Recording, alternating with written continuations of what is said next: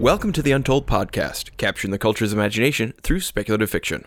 I'm your host, Nathan James Norman. 5 years. We have been producing audio fiction for 5 years. Over 34 hours of quality audio fiction. And to celebrate this milestone, we've upgraded our media servers. That's right, thanks to the generosity of our patrons over at Patreon, we are now able to put our entire back catalog on the podcast feed. That means new listeners will be able to go back on their Androids or iPhones and have direct access to all 68 episodes. And we were able to do this without having to change the feed address. Some Android users may need to reset the feed so that they don't have duplicate listings of the last 25 episodes. Also, thanks to our lovely patrons, we're proud to sponsor the Flash Fiction Contest Good Snakes. From now until December 31st, we are accepting Flash Fiction submissions with the theme, Good Snakes. We want science fiction, fantasy, horror, strange, and supernatural stories 300 to 1,000 words. Joining me in this project is Peter Younghusband from Reviews by Peter. Together we'll select the top 5 stories and produce them on the show. Then, early in 2018, we'll turn over voting to the friends and fans of the show. The third place wins $25, second place $50, and first place wins $100. Find all the details at www.untoldpodcast.com/goodsnakes. Finally, today's story has come to us a little behind schedule. Part of this is because of the length. This is a long one, so adjust your listening habits accordingly. I think there's great meaning behind our 5th anniversary episode, so without further ado, the Untold Podcast is proud to present Snow and Ash by Nathan James Norman.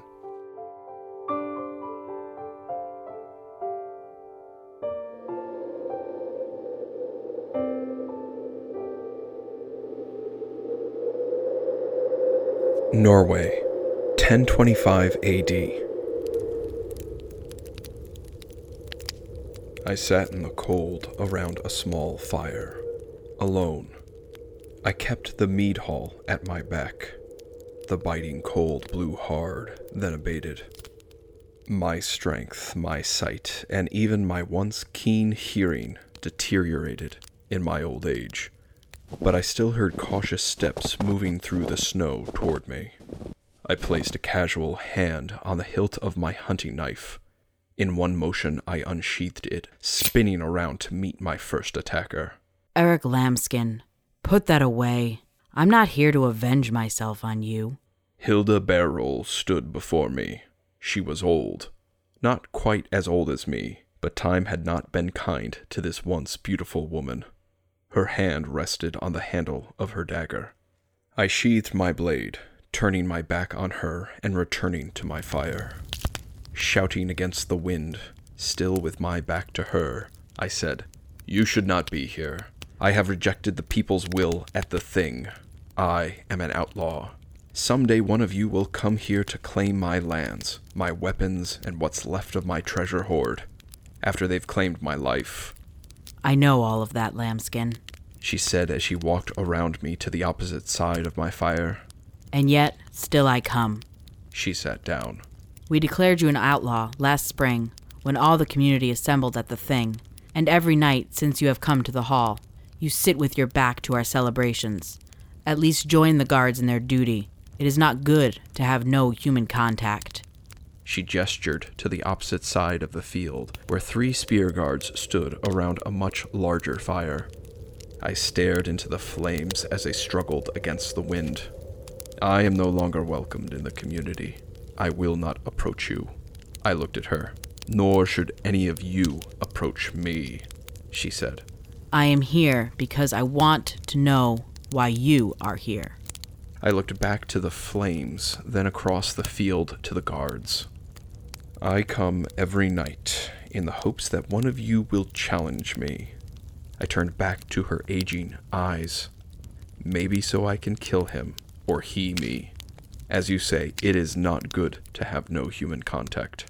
Eric Lambskin, I have been the woman of my house longer than most have been alive. Even after my husband's death, I have ruled my home. I am ruthless because I know how ruthless you men are. I do not doubt your desire for combat, nor your bravery in the face of death. She paused. What I want to know is why you refuse to agree with the rest of the community at the Thing. Every last one of us agreed, but you. I owe neither you nor the community an explanation, I said. Is it because of your dedication to Tyr, or was it Odin? I cannot remember. It was a lifetime ago. She stared. I met her gaze without looking away. Then I rose and pulled a branch from my tinder pile. Breaking it in half between my hands, I threw the two pieces onto the fire. Embers exploded and showered Hilda Beryl. She did not flinch. I growled. I have never worshipped Tyr. I offer no allegiance to Odin. Their power is impotent. They may be ancient gods, but they are feeble. I stood above her. I do not doubt the existence of this new god. I have seen the same miracles you have with my own eyes. Nor do I doubt his supremacy above all the other powers in this world. No, I did not agree with you and the others during the thing because this Christ is a bastard. He has made himself my enemy, and I will not bend my knee to him. I stopped, spittle dripping from my gray beard, freezing in the early winter cold. In the old days, if a man wounded you, we killed him. If we could not kill him, we died on our feet as we fought him. But now you and all the others bow to the God-man who has wounded so many.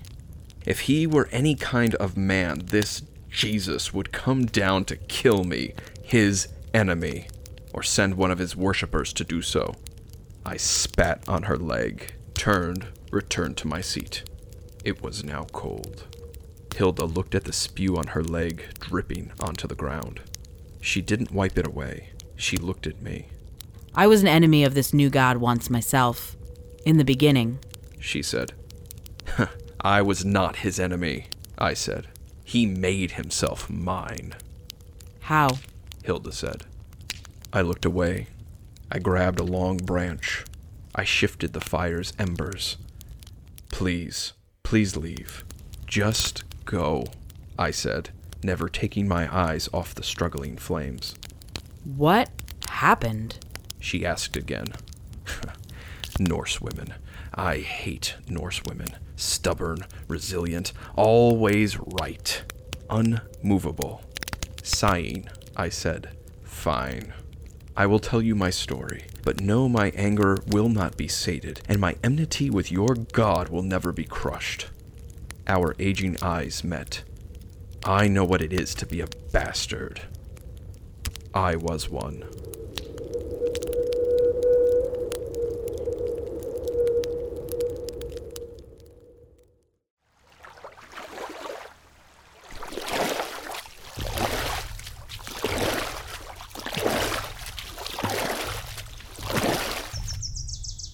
In my youth, every spring I went raiding. Eric! My friend Leif called to me. Here's where they've all been hiding. I was covered in the blood of Irish farmers and monks and merchants. The blood of a traitor who refused to talk lay at my feet. I knew he had a stash of gold or silver somewhere. I could see it in his eyes. But losing his fingers hadn't made him give up the hiding place. I finally ran him through the gut and gave up. Maybe if we burned everything, we could sift through the ash and find their hoard of wealth metals. Leif called me again. There's too many of them here for just me, he laughed. I stepped out of the merchant's hut and heard laughter coming from the town hall, or maybe it was the church. I sheathed my sword. I smiled. Inside, Leif, Bolli, and Thrand cornered about 8 young and beautiful women. Bolli made the sign of the cross. Which one of you have taken vows, eh? Thrand laughed. I stepped between the 3, bumping Thrand.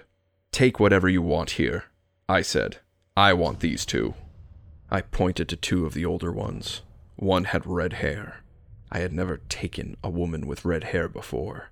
The other's hair was dark, like Odin's raven. Both looked belligerent, defiant, fiery. As I approached, the dark-haired one stepped forward, but I grabbed her neck and forced her back. I wrapped my arm around the red-haired one and dragged them both out of the hall, back toward the dead merchant's hut. I was not the leader of this raid, But during the raids there was no rank, no kings, no chiefs, no hired men, no farmers. All were equal. Hesitation alone could lower the spoils a man walked away with. And in their nervous excitement, Leif, Bolli, and Thrand hesitated. I did not.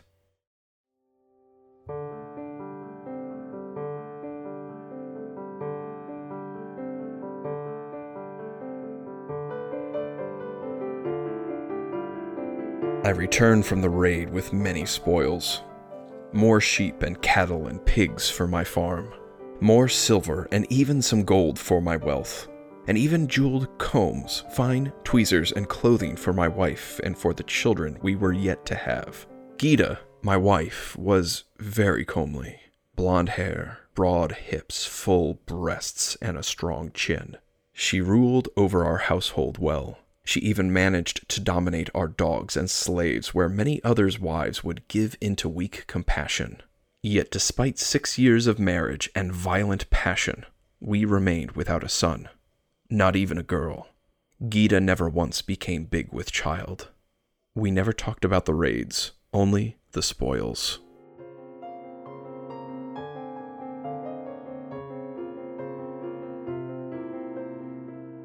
After returning this time, I felt tired.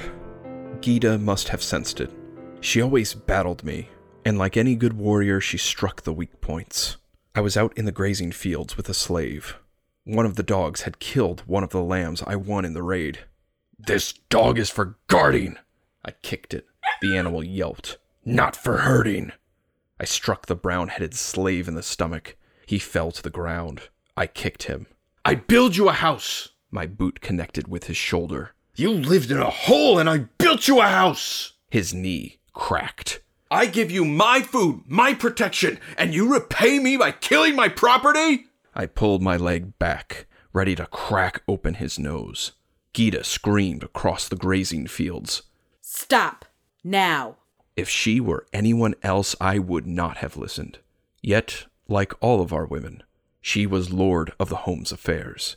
Even over me. "Leave," she ordered the slave. "right now." I added, "Take that dog with you." Gyda scowled at me, but did not speak. Once we were alone, her face softened. "You cannot kill another slave." "I know. It embarrasses you every time I must go and tell the news to the community," I said, realizing how tired I was. "It goes beyond that, husband," she said. "I am a Christian now. The old ways are not good." "Don't ever tell anyone this." I tried to walk past her. She caught my arm. "Christ has already conquered the old gods. The community will soon know this."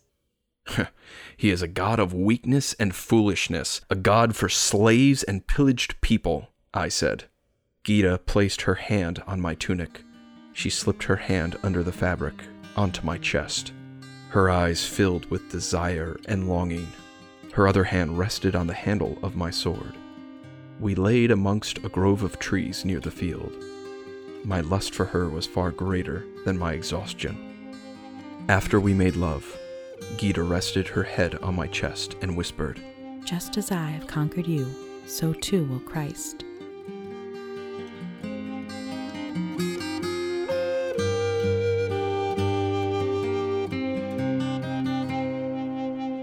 When the fall harvest came, she died. A short time after returning from the raid, we both had become ill. The red-haired witch from that town had cursed me, and my curse passed on to my wife. I survived the fever. She did not. Neither Odin nor Jesus saved my wife. I saw this Christ heal chiefs, kings, and slaves. He was always healing slaves. He had the power, and Gyda died. Jesus just didn't care. I continued to go on the raids. More than the plunder, now I enjoyed the battle, the anger, the vengeance, the blood. With the death of my wife, I now hired my neighbors during the raiding season to watch over my farm, my lands, my slaves, and my wealth.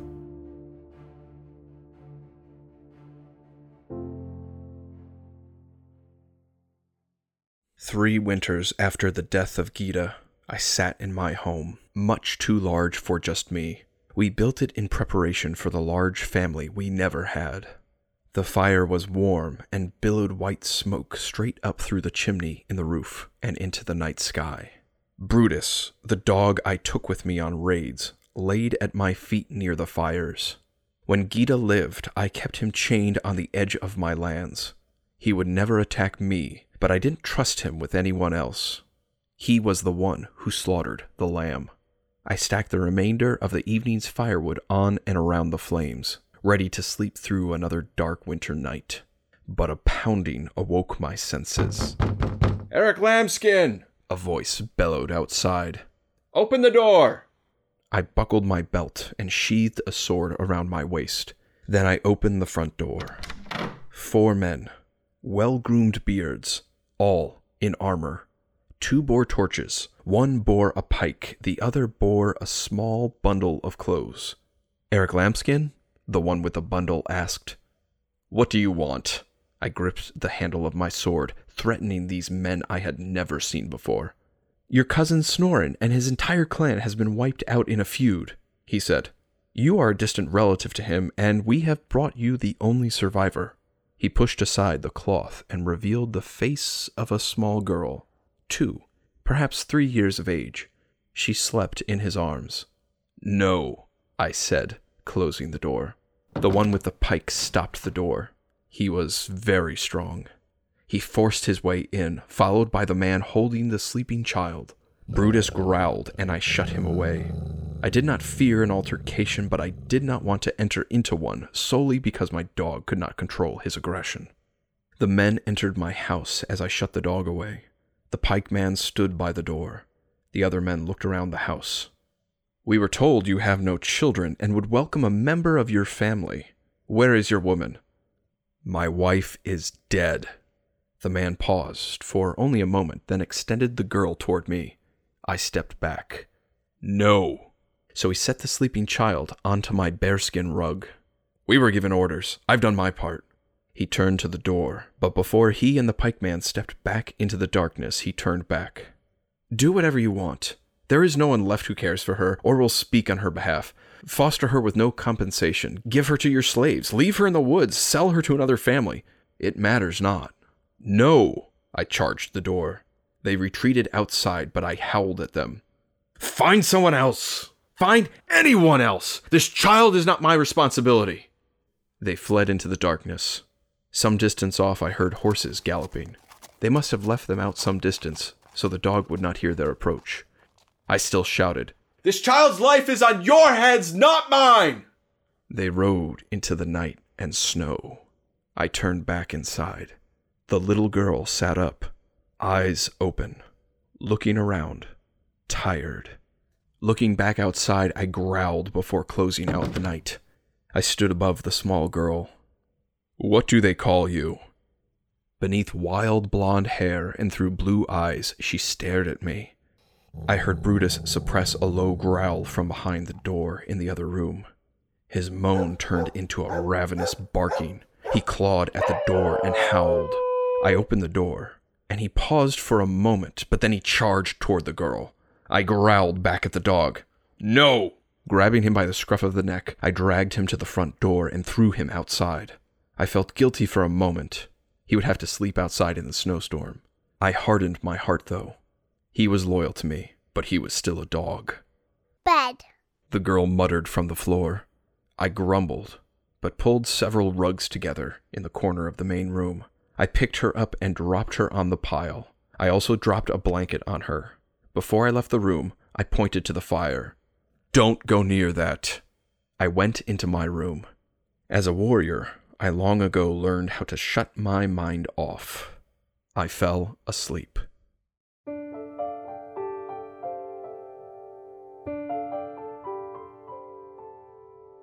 The next morning, I awoke. A body lay in the bed next to me. A tiny body. The girl. I growled and kicked her off the bed. "No!" She yelped and started to cry, then wail. I grit my teeth, leaving her monstrous bellowing behind. I walked to the common room. put on an overcoat, grabbed my axe, and left the child alone in my home. When I stepped into the snow, I realized I forgot to put on my boots. I hesitated for a moment, about to go back into the hut, but instead I let the snow sting my bare feet as I trudged toward the ditches where I kept my slaves. My slaves at this time actually slept in small huts. I used to keep them in holes in the ground, as was the custom of our people, but after Gita began following your Christ, she insisted on building them proper homes. I still called them ditches. The gray-haired slave would know the identity of the warriors who violated my lands. "Gray!" I bellowed him awake as I stepped inside his ditch. My slaves did not have names, none that I would speak or allow to be spoken. When I conquered them, I took them as slaves because their bodies and minds seemed strong, but their wills possessed no resolve. I referred to them by the color of their hair: gray, brown, red. Gray awoke. Yes, Lord? Last night 4 men came to my door and left a small girl. Did they pass this way? Do you know who they are? No, Lord. Gray stood to his feet. I frowned and turned to the door, then paused. Give me your boots. Yes, master. He reached down to the side of his dilapidated cot and pulled up a pair of tattered boots. I looked at them, then at his worn, sweaty, and warty face. Never mind. But I added, do you know anything about raising small children? He began to say, but paused. No, I do not. What about the others? I asked. They would not either, he said. I turned to the door. It snowed last night. I gestured outside. Make sure you clear all the huts and walkways. Of course, Lord. I didn't need to tell him this. My slaves both feared and understood me. I rarely needed to interact with them at all for my homestead to function. My naked feet only stung a moment before they became numb again. I grabbed my axe, intent on splitting wood for the evening, but instead I went to the stables, mounted a horse, and rode to the community place where the thing assembled at least once a year. I did not expect any soul to be there. Only dire business was conducted in the winter.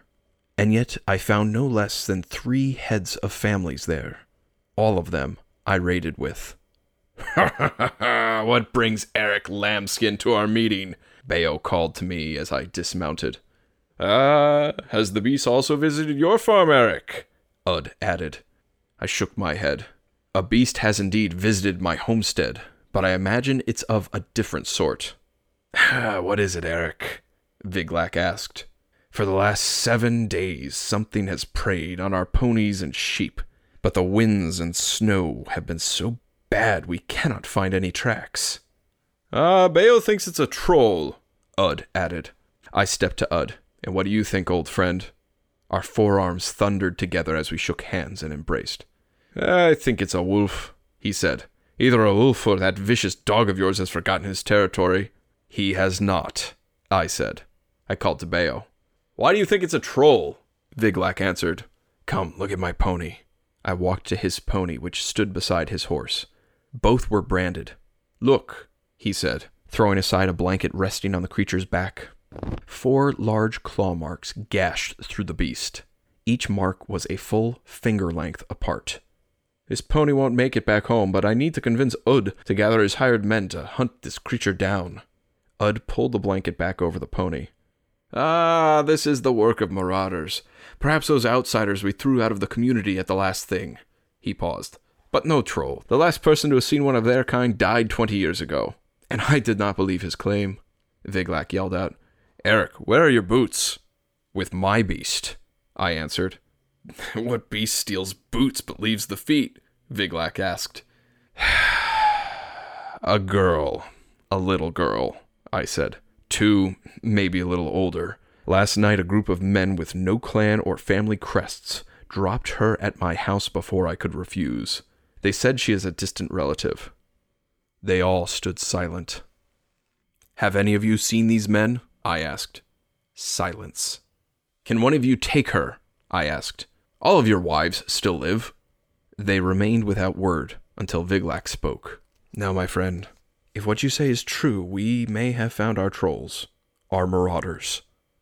But I can help you hunt them down while one of your wives cares for this child. I said. Look at us, Eric, Ud said. You are still young, but we have all become old. We cannot care for a child, certainly not a girl, and you cannot leave her to die, locking her inside your own home. He put his hand on my shoulder. Follow the old ways. Place her in the forest, and give her to whatever fate Odin deems right. I looked at these men and had not realized how old they had become until that moment. My feet began to hurt. Intense pain coursed through my body. I flinched and then felt very old myself. I walked away from my friends to leave them to their troll hunt. "See you in the spring, little brother!" Bayo called as I mounted my horse and rode home.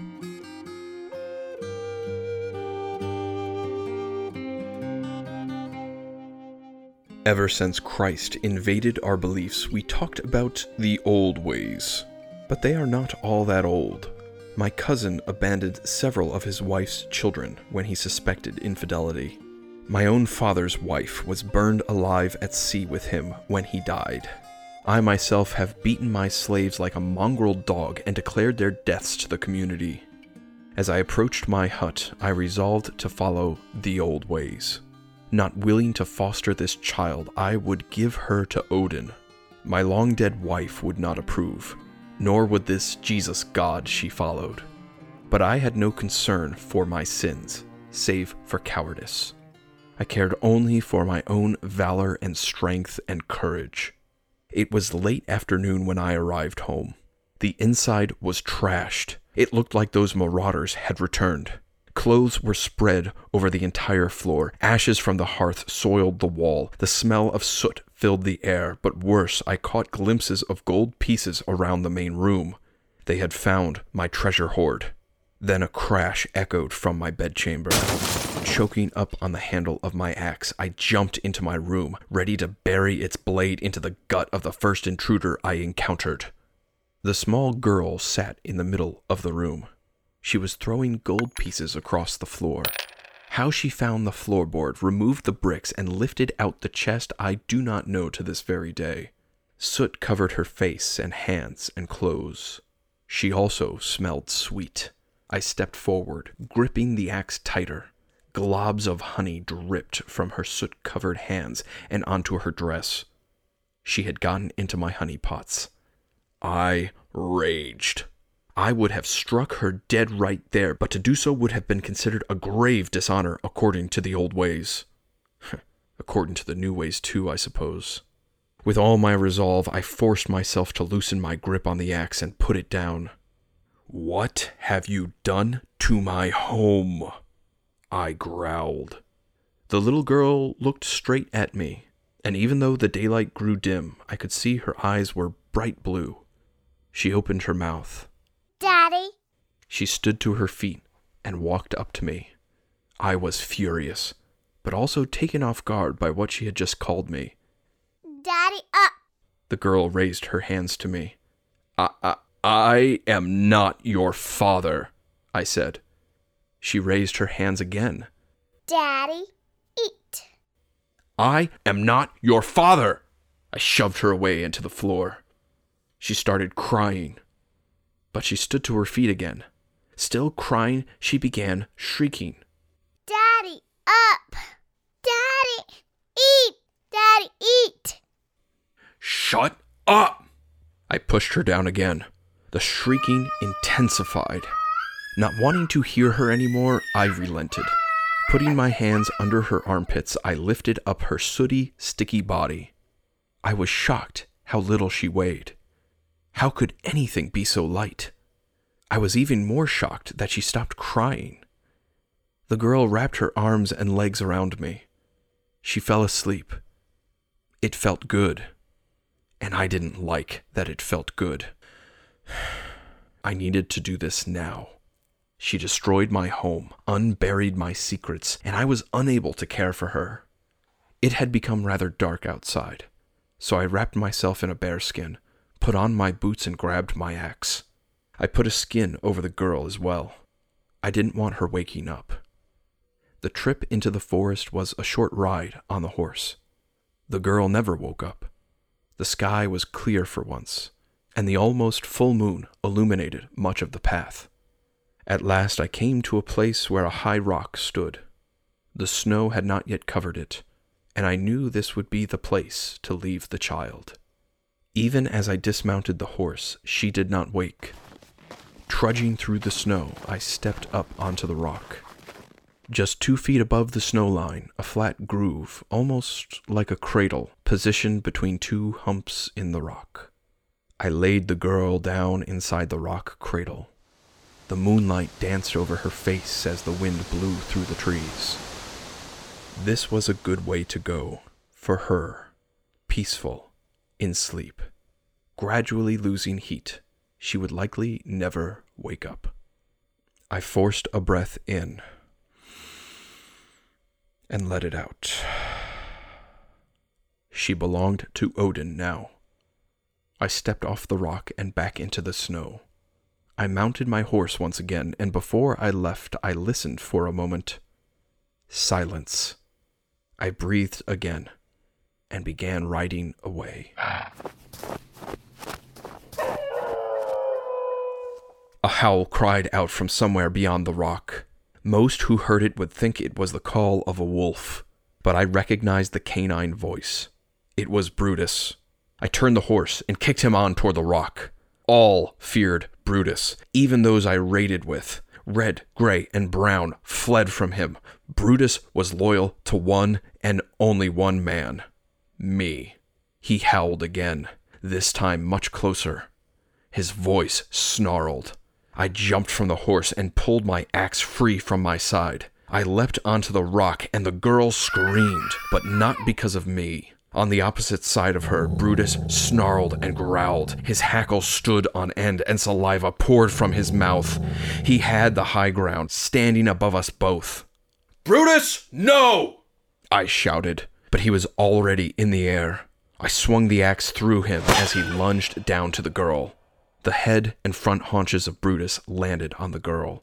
His stomach and back legs fell off the other side of the rock. I don't know why I reacted the way I did. I just did. I intended to leave her alone in the night to succumb to whatever fate Odin or Christ or whomever deemed fit for her. And yet, I responded in this way. The little girl, covered in blood and half the remains of the dog, cried. But it wasn't a shrieking like before. It was desperate. It was needy, lonely, helpless. Daddy! She cried. I dropped my axe and squatted down. I tossed Brutus's carcass off her tiny frame, and I picked her up. Shh, shh, shh, shh, shh, shh, shh. I am here.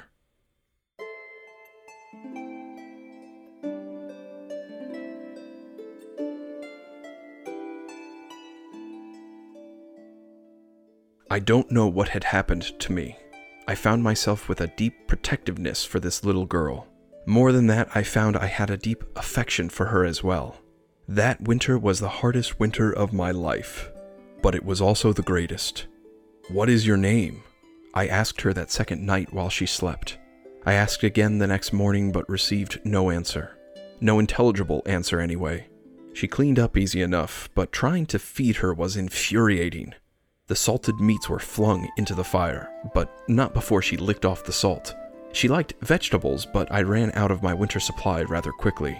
I did find she had a distinct taste for honey. I couldn't keep her out of my supplies. Red had a particular talent in raising bees, so I had plenty of mead and combs and liquid. She stayed out of the mead. It was too strong, but no shelf or brick or hiding place could keep her from the honey, so I began calling her my little honeybee. Because beyond her love for honey, she never stopped, only when she slept. And this is the strange part. As the time for the spring raids approached, I found I had no interest in them anymore.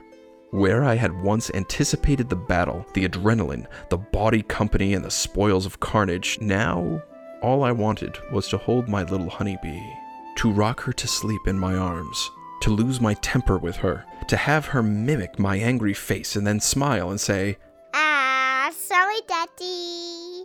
As she continued to do the very thing that had just infuriated me. I also began praying to the Christian God, to Christ, to Jesus. I do not understand it, Perhaps it was that every word Gita had spoken to me of this gospel was finally beginning to affect my mind. Perhaps in the innocence of Honeybee, Christianity made more sense than the old ways, tainted with blood and vengeance and hate. Whatever it was, I came to realize Christ was real. He had brought Honeybee to my doorstep. He had turned me around that night in the woods and had steadied my hand to strike Brutus down before he could hurt my daughter. Honeybee could sit on my lap with her little blonde head and listen to stories for hours. Her eyes were always attentive, and what eyes they were! Blue, but not merely blue. A blue of such depth they rivaled the oceans, and a blue of such brightness they twinkled like the evening stars on a clear night. Daddy, story. Daddy, eat. No, Daddy. Up, Daddy, up. I often tired of her constant demands, but not for long. Every new word she learned was a new right for her to possess and declare, Mine! And yet she was so innocent, so beautiful, so affectionate, so needy, so loving. She was my daughter.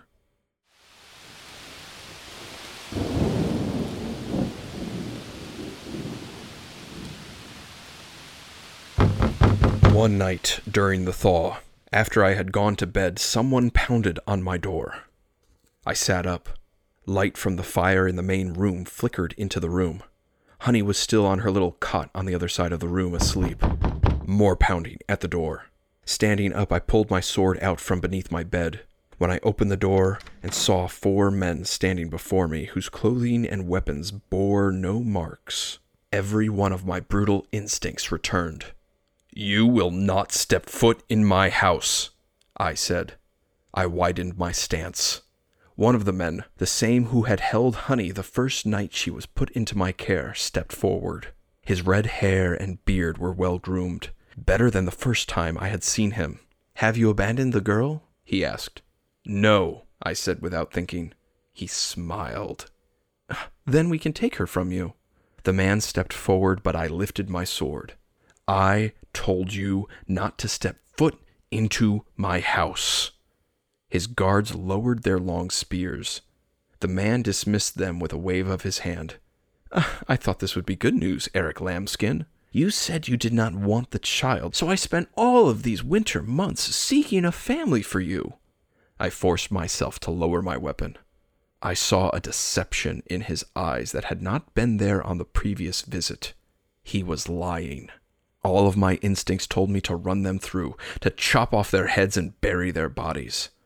Instead, I spoke. "The girl is mine. She is at home here. This is her home." My grip tightened around the sword. "I am her father." "I see," said the man. "But you have no wife. The family I found can care for her in ways a warrior cannot." I wanted to know who these men were, where they came from, and where their allegiances lied. But I wanted them gone. I knew I could strike down 2 of them myself, but all 4 was unlikely.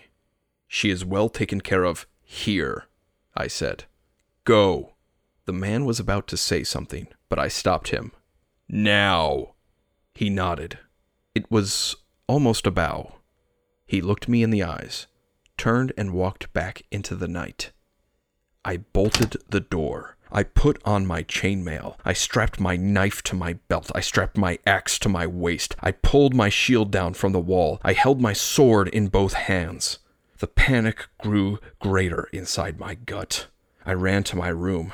Was Honey still there? She was. I did not sleep that night, nor the next, nor the next. Gray had seen them travel from the west and return that way, but he did not recognize them. Likely they came in from the fjord, but after there they could have traveled anywhere. "Dad scared?" Honey Bee said one night as I was holding her in my arms, trying to get her to sleep. "No, honey," I said, but then I thought about it, and I knew I was. I had considered hiring some men, building barracks. I had even begun making plans on how I could keep an eye on Honey Bee while plowing the fields after the thaw. For the first time in my life, since I was a child, I was afraid. I felt powerless and fearful. So I laid my little girl down in her bed, and as she drifted into sleep, I placed my hands on her head. Christian God, Jesus Christ, I have no right to ask for anything on my behalf, but for her sake I pray for Honeybee. Keep her safe where I cannot. Protect her from those who would take her from her father. Preserve her life. I have seen your power, the power to create the whole world and the power to change men's hearts. I ask that the same power surrounds my daughter, wherever she goes. I fell asleep, holding Honey.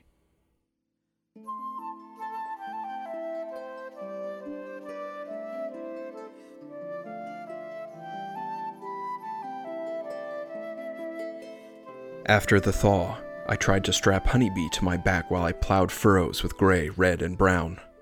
At first, she laughed as we walked behind the oxen, but after a short time she began shrieking, Down, down, Daddy, down! I ignored her. Gray approached me. Lord, the child's yells are upsetting the beasts. He was right, but I could tell he was in distress as well. So I set her down with strict instructions to stay behind me at all times. Do you understand? Yes. She smiled. Then she ran up to the oxen before I could grab her. Cows. Get away from them. I ran after her. She ran away. Moo, moo. I only caught her because her giggling slowed her down. Once I gathered her into my arms, I looked at Brown. He nodded. He understood I needed him to take over. I turned to our home and tossed Honeybee into the air. Well, you win, I said as she squealed with delight. I kissed her on the cheek. You always win.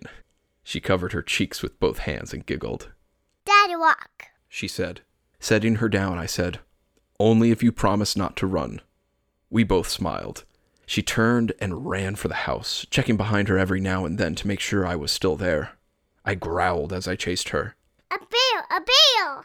She yelled with a smile on her face. Once we reached the hut, she stopped. Out of breath. Satisfied. She turned back to me and held her hands up. I picked Honey up and she wrapped her arms around my neck and her legs around my chest. She buried her head into me and fell asleep right away. I smiled. Opening the front door with my free hand, I nudged it open all the way with my leg. As I stepped into our home, something hit me in the nose. I heard a cracking and fell backward out of the house. I must have blacked out for a moment because when I sat up, I saw a dozen men before me. Honey was nowhere in sight, but I could hear her screaming in absolute terror. Without thought or weapon, I roared, surging forward. The closest man was unprepared. Turning to me, I saw he wore a shirt and coif of mail. Before he could raise his sword, I crushed his face with my left fist, knocking him to the ground. I grabbed his sword and swung like a wild man. It caught the thigh of a man approaching me from behind. He screamed and went down. A third warrior ran at me, trying to skewer me with a pike. I deflected the thrust, grabbed the shaft of his weapon, and buried his companion's sword into his gut. He wore no mail. I turned and faced at least 9 men approaching me. I had never seen any of them before. Their pikes and spears and swords bore no marks or identifications. Their clothes offered no clues to their identities. Lowering my voice, I gripped the sword. Give me my daughter! Honey screamed again, but it was distant. It was very distant. I threw myself at these warriors. Almost instantly, my right forearm caught the edge of a blade. Then my left calf was struck. Still, I bellowed as I swung the sword. I drew blood from them, much blood, but it was far too little. They knocked me to the ground as I heard Honey's screaming turn more desperate, more frightened, more alone. One of the men kicked me in the face. Bastards! I yelled. Another grabbed me from behind, restraining my arms. Bone-sucking! A fist slammed into my gut. Cowarding outlaws! They struck me in the face. My nose gushed. Damn you all! My forehead burst open. Blood filled my vision. Christ help me!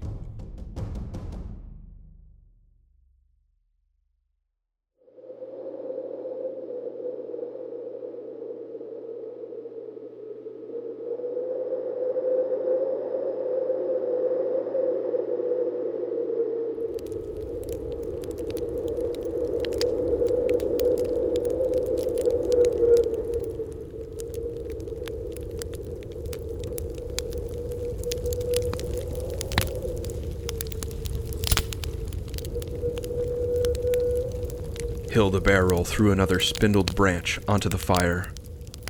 You never did find the girl, did you? She asked. No, I answered. After Red brought me back to health, I all but abandoned my home and my farm. None in the community knew anything. I inquired of the chiefs and lords and even the king, but none knew anything or had concern for one lost little girl. I'm sorry, Eric. She said. I did not know. Few did. We sat there and watched the fire crackle and begin to die. Hilda grabbed another log, but I stood. It seems none will come to slay me tonight. Hilda stood as well. Eric Lambskin, Christ did not... I put up a hand. Do not proselytize me, Hilda.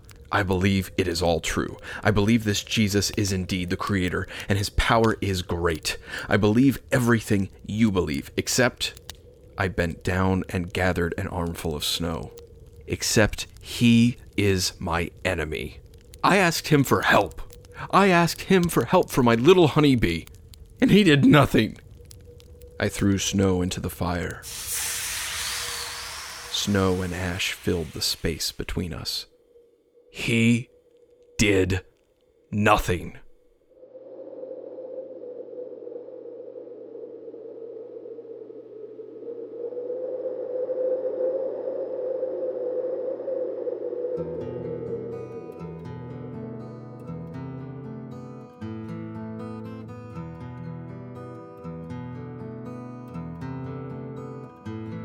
Every night I sat with my back to the mead hall, whether anyone was there or not. Hilda never returned. The spring thaw had come late that year. My farm barely survived. Red and Brown did what they could. Gray had died a long time ago. I depleted my treasure hoard to keep us all fed. My hoard only shrank. It never grew. Neither my heart nor my body could endure the raiding any longer. Finally, when spring came, I sat out in the perpetual dusk of the night near the mead hall. A young and beautiful woman approached me. She looked older than she should have, with the face of a warrior who knew more of battle than of rest. She was unarmed, so clearly this woman had not come to kill me. Are you Eric Lambskin? She asked. I turned away from her as she approached. I am. After a few more steps, she placed her hand on my shoulder. I looked up. Indeed, the lines on her face were premature, but her eyes were brilliant, deeper than the blue ocean and shimmering like the stars in the heavens. I stood. This woman was a whole head shorter than me. She looked up at me with her faded blonde hair and blue eyes. Honeybee, I could barely whisper. I could see that she could barely breathe. My father used to call me that. She said. Long ago. A warm breeze blew her hair toward me. My voice caught. I found that I could not speak, but I pushed hard. So very hard. And I managed to whimper. I am your father. She wrapped her arms around me, and I wrapped my arms around her. We held each other for the longest time. I kissed her head over and over and over, never believing she was real. How did you find me? You were so small. Honey loosened her embrace, just a little. Hilda Barrel. I was telling my story in my community at the thing. She was there, visiting a nephew. She interrupted me and told me about you. She paused. I left immediately. But, I asked, how do you even remember me? You were with me for barely more than a season. Honeybee looked away and stepped back a bit. All my life, I could remember a man who was big and loud and brave. He held me. He rocked me to sleep at night. He told me stories. He laughed with me. She looked up. He loved me. Truly, Jesus had answered my prayer all those years ago. I embraced her again. I embraced my daughter before I took her back to our home.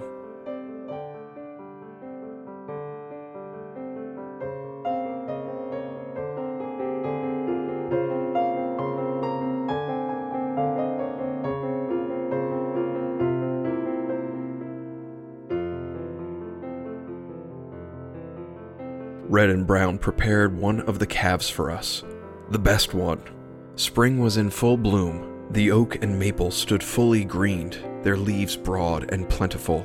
The casimir filled the open area of the woods, its yellow flowers replacing the dull grayness that followed the thaw. The purple rosildre dotted the stony areas of the homestead, and the store nakaros floated atop the still waters on the ponds. Honey smiled. It is all much smaller than I remember it. Our meal was excessive, far more than the men should have prepared. Sausage, boiled eggs, milk, onions, mushrooms, hazelnuts, blackberries, roasted venison seasoned with wild leeks, and of course, honey. But as excessive as it was, it still wasn't enough to celebrate Honeybee. Once we were done, as dusk settled in, I prepared a fire in the main room. Spring nights still brought a chill into the night hours. I found myself feeling very awkward. My emotions were overwhelmed with happiness, but here sat a woman whom I had reserved all my affections for, but I had not seen since she was a small girl. What should I say? How much affection was appropriate? I wanted to sit her on my lap and rock her to sleep. "Do people call you Honeybee?" I asked. She smiled. It was a grown-up smile, but there was a hint of her mannerisms as a girl. No, she answered. I have taken a Christian name. I am called Joy now. I was about to speak, but she continued. But here, in this place, in this home, with you, I am your Honeybee. Is Joy the name given to you by the family that took you in? I asked. She looked away. What were they like? I asked. Did they call you Joy from the start? No. She looked back at me. They did not. Although the fire burned, a chill filled the room. We looked at each other. Something was being communicated between us, but I did not understand the message. When you were a little girl, I placed my hands on your head over there. I pointed to the bedroom, and I prayed a prayer over you while you slept. I asked the Christian God. I inhaled. I asked Jesus to watch over you and to protect you all your days. The fire snapped, and we both looked to it, but our eyes met again. Did he honor my prayer? Honey never looked away. Tears formed in her eyes. He did. She looked down. The tears trickled from her eyes. He did. I exhaled. So it was a good family then, a happy childhood. Even as I spoke, I knew it was not true. The age on her face told another story. She wiped her eyes. It was not. Anger rose up in me, a fury far beyond anything I had experienced before, even after she was taken. They used you as a slave, I said. She nodded. They hit you, I growled, and beat you, and whipped you. My teeth ground together, and starved you, Honey said. Yes. She was about to say something else, but stopped. What else? I asked. She looked away to the fire. It does not matter now. I did not mean to yell at her, but I did. What else? Honeybee looked at me. She looked at me, and I understood what had happened.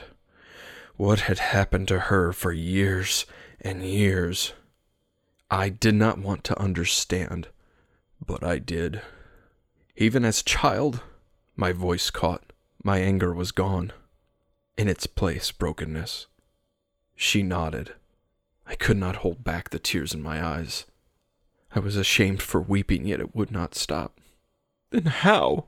It came out as a weeping hiss. How can you say Christ honored my prayer? The anger returned, but it wasn't for the monsters who abused her. No, it was directed at the Christian God, who invaded our lands, performed miracles, changed the hearts of men, and yet allowed my daughter, to be raped, to grow up being violated when she had a home here. I was hunched over. My tears fell into my hands and onto the floor. Honey placed her hand on my head. Then she rested her forehead on top of my head as well. Because one night, 7 years ago, I took 31 girls out of this family's dungeon. I took 31 young girls to freedom before they were tortured like I had been tortured. Honey lifted my head. She said, I brought them to Lord Olaf, and he ordered his men to bring these girls home. He commanded his hunters to find the outlaws stealing these children, and he sent his personal guard to stop the family. I don't care about those girls, I said. I did not bounce them on my knee or feed them or run with them in the fields. I paused. It doesn't matter how many you saved. Christ allowed you to suffer. He allowed my little girl to suffer. I am not okay with that. I can never be at peace with it. He created all the seas and all the worlds. He could have prevented your pain and the pain of those girls without you. Yes, she said. He could have. And why didn't he? What is the point of any of this pain? I stood and threw a log into the fire. Sparks and embers spit out of the fire and onto the floor. I stomped them out, over and over. Once I had finally stopped pounding my foot on the floor, Honeybee stood and took my hand. It is the same purpose of any pain. The pain which Christ endured, the pain which I suffered, and even the pain you now feel. Tears fell from her eyes again. To do whatever it takes to make sure no one else suffers like you did. The wind blew outside. I could not feel it, but I knew it was warm. This time of year, the wind was always warm, causing crops to germinate and the leaves of the maples and oaks and sycamores to come back to life. Can I stay the night? Honey asked. I turned my back to her and toward the fire. No. Never turning around, I heard her gather her coat, her pack, and slip into her boots. This woman was a stranger to me. I did not know her. I never knew her. She lived her whole life apart from me. She was only my honeybee for a few months.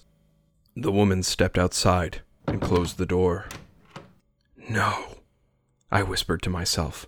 I turned. I threw open the door. No! I yelled. Come back inside. Come back in. She turned and ran back, jumping into my arms. At my age, I strained under her weight, but I held her. I held my little honeybee. I carried her into the house. We both sobbed.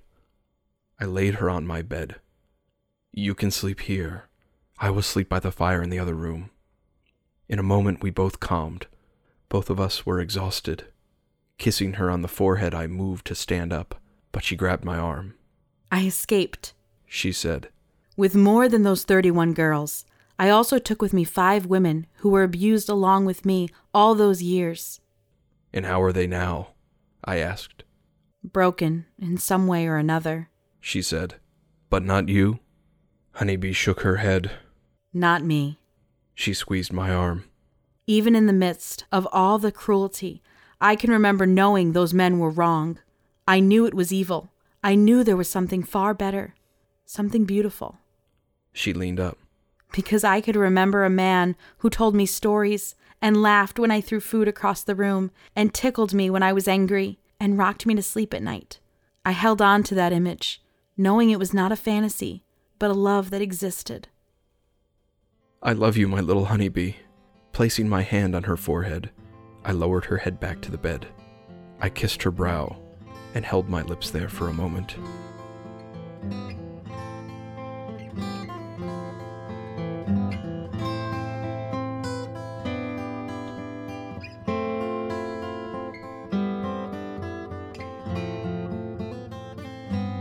Gathering a bearskin near the edge of the fire, I stared toward the room where Honeybee slept. She had come to peace with what happened to her. She endured horrors and thanked the Christ Lord for giving her the privilege to rescue others. I sat awake until the fire died out. I had not built it well. I realized in that moment that Christ had defeated me. Jesus had conquered me. And I did not know if this was bad or good.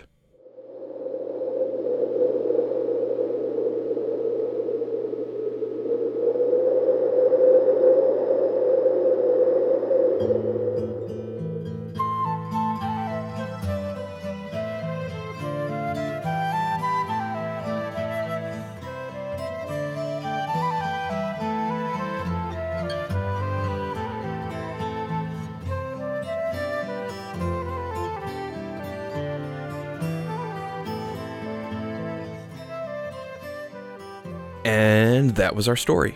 I hope you liked it. Additional narration was provided by Kristen L. Norman and my daughter. The month of November was National Adoption Month. This story was written during the very difficult time my wife and I fostered a little girl who thankfully became our daughter. I'll put a link in the show notes to a blog article about the nightmare of this whole process. And I need to confess something to you listeners. The story originally appeared in the Crossover Alliance Anthology Volume 1, and I had intended to turn this into an audio story for quite some time. Even a few years removed from the events that inspired this story, I found it traumatic to revisit the story. In fact, I think the story almost sunk the entire podcast twice. It was just too painful to revisit. So, I suspect Snow and Ash will be my most personal story, and I certainly hope it stays that way. As we go, remember that this podcast is part of the Christian Geek Central Network at ChristianGeekCentral.com. Please remember to join our Facebook page, follow us on Twitter, blog about us, leave us a nice review on iTunes, Stitcher, or wherever you find us, support us on Patreon, and tell your friends. And remember to submit your Good Snakes flash fiction by the end of the month. The Untold Podcast has been funded by Jason Brannon, Fred Heimbach, Clayton Webb, Jen Finelli, Parker J. Cole, and Nathan and Casey Butler. And I'm Nathan James Norman, reminding you, he is a God of weakness and foolishness, a God for slaves and pillaged people.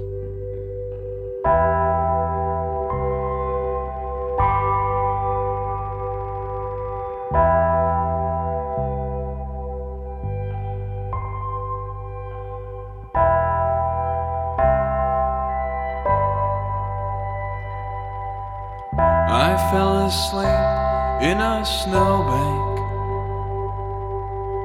That night you pulled me out alive. I fell asleep in a snowbank. That night you pulled me out alive. Do you remember that fateful New Year's Eve? It was the first time that we kissed. If you believe it anymore, I just don't know. Yes, I do remember that I had kissed before. You were attracted to me then, but no longer anymore. Please don't. No, I understand.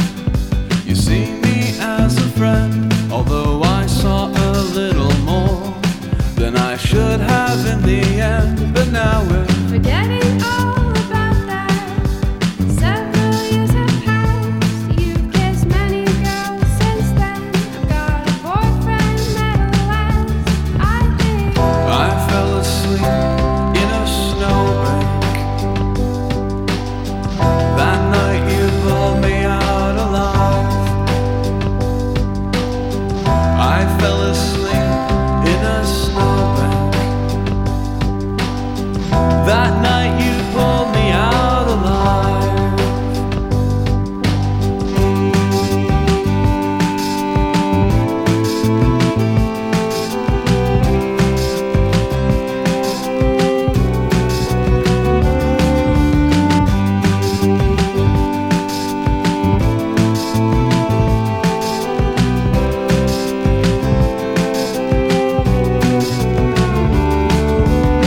We're better off this way, letting the past remain the past. Besides, you're not the one for me. You've got such a dark side, you know. you yourself had many flaws, not quite so pristine. You were unconfident with the lights out, so you ran away from me. Oh. I fell asleep in a snowbank. That night you pulled me out alive. I fell asleep in a snowbank. That night alone I could have died. That night alone. That night alone you could have died. That night alone. That night I pulled you out alive. That night alone I could have died. That night I pulled you out alive. That night alone, that night alone, that night alone, that night alone, that night alone.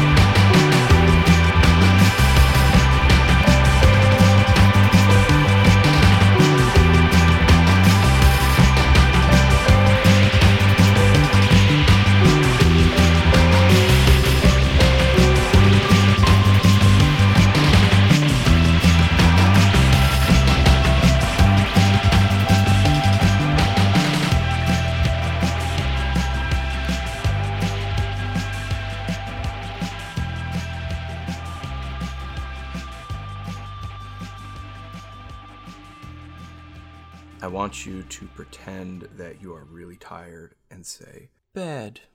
Okay.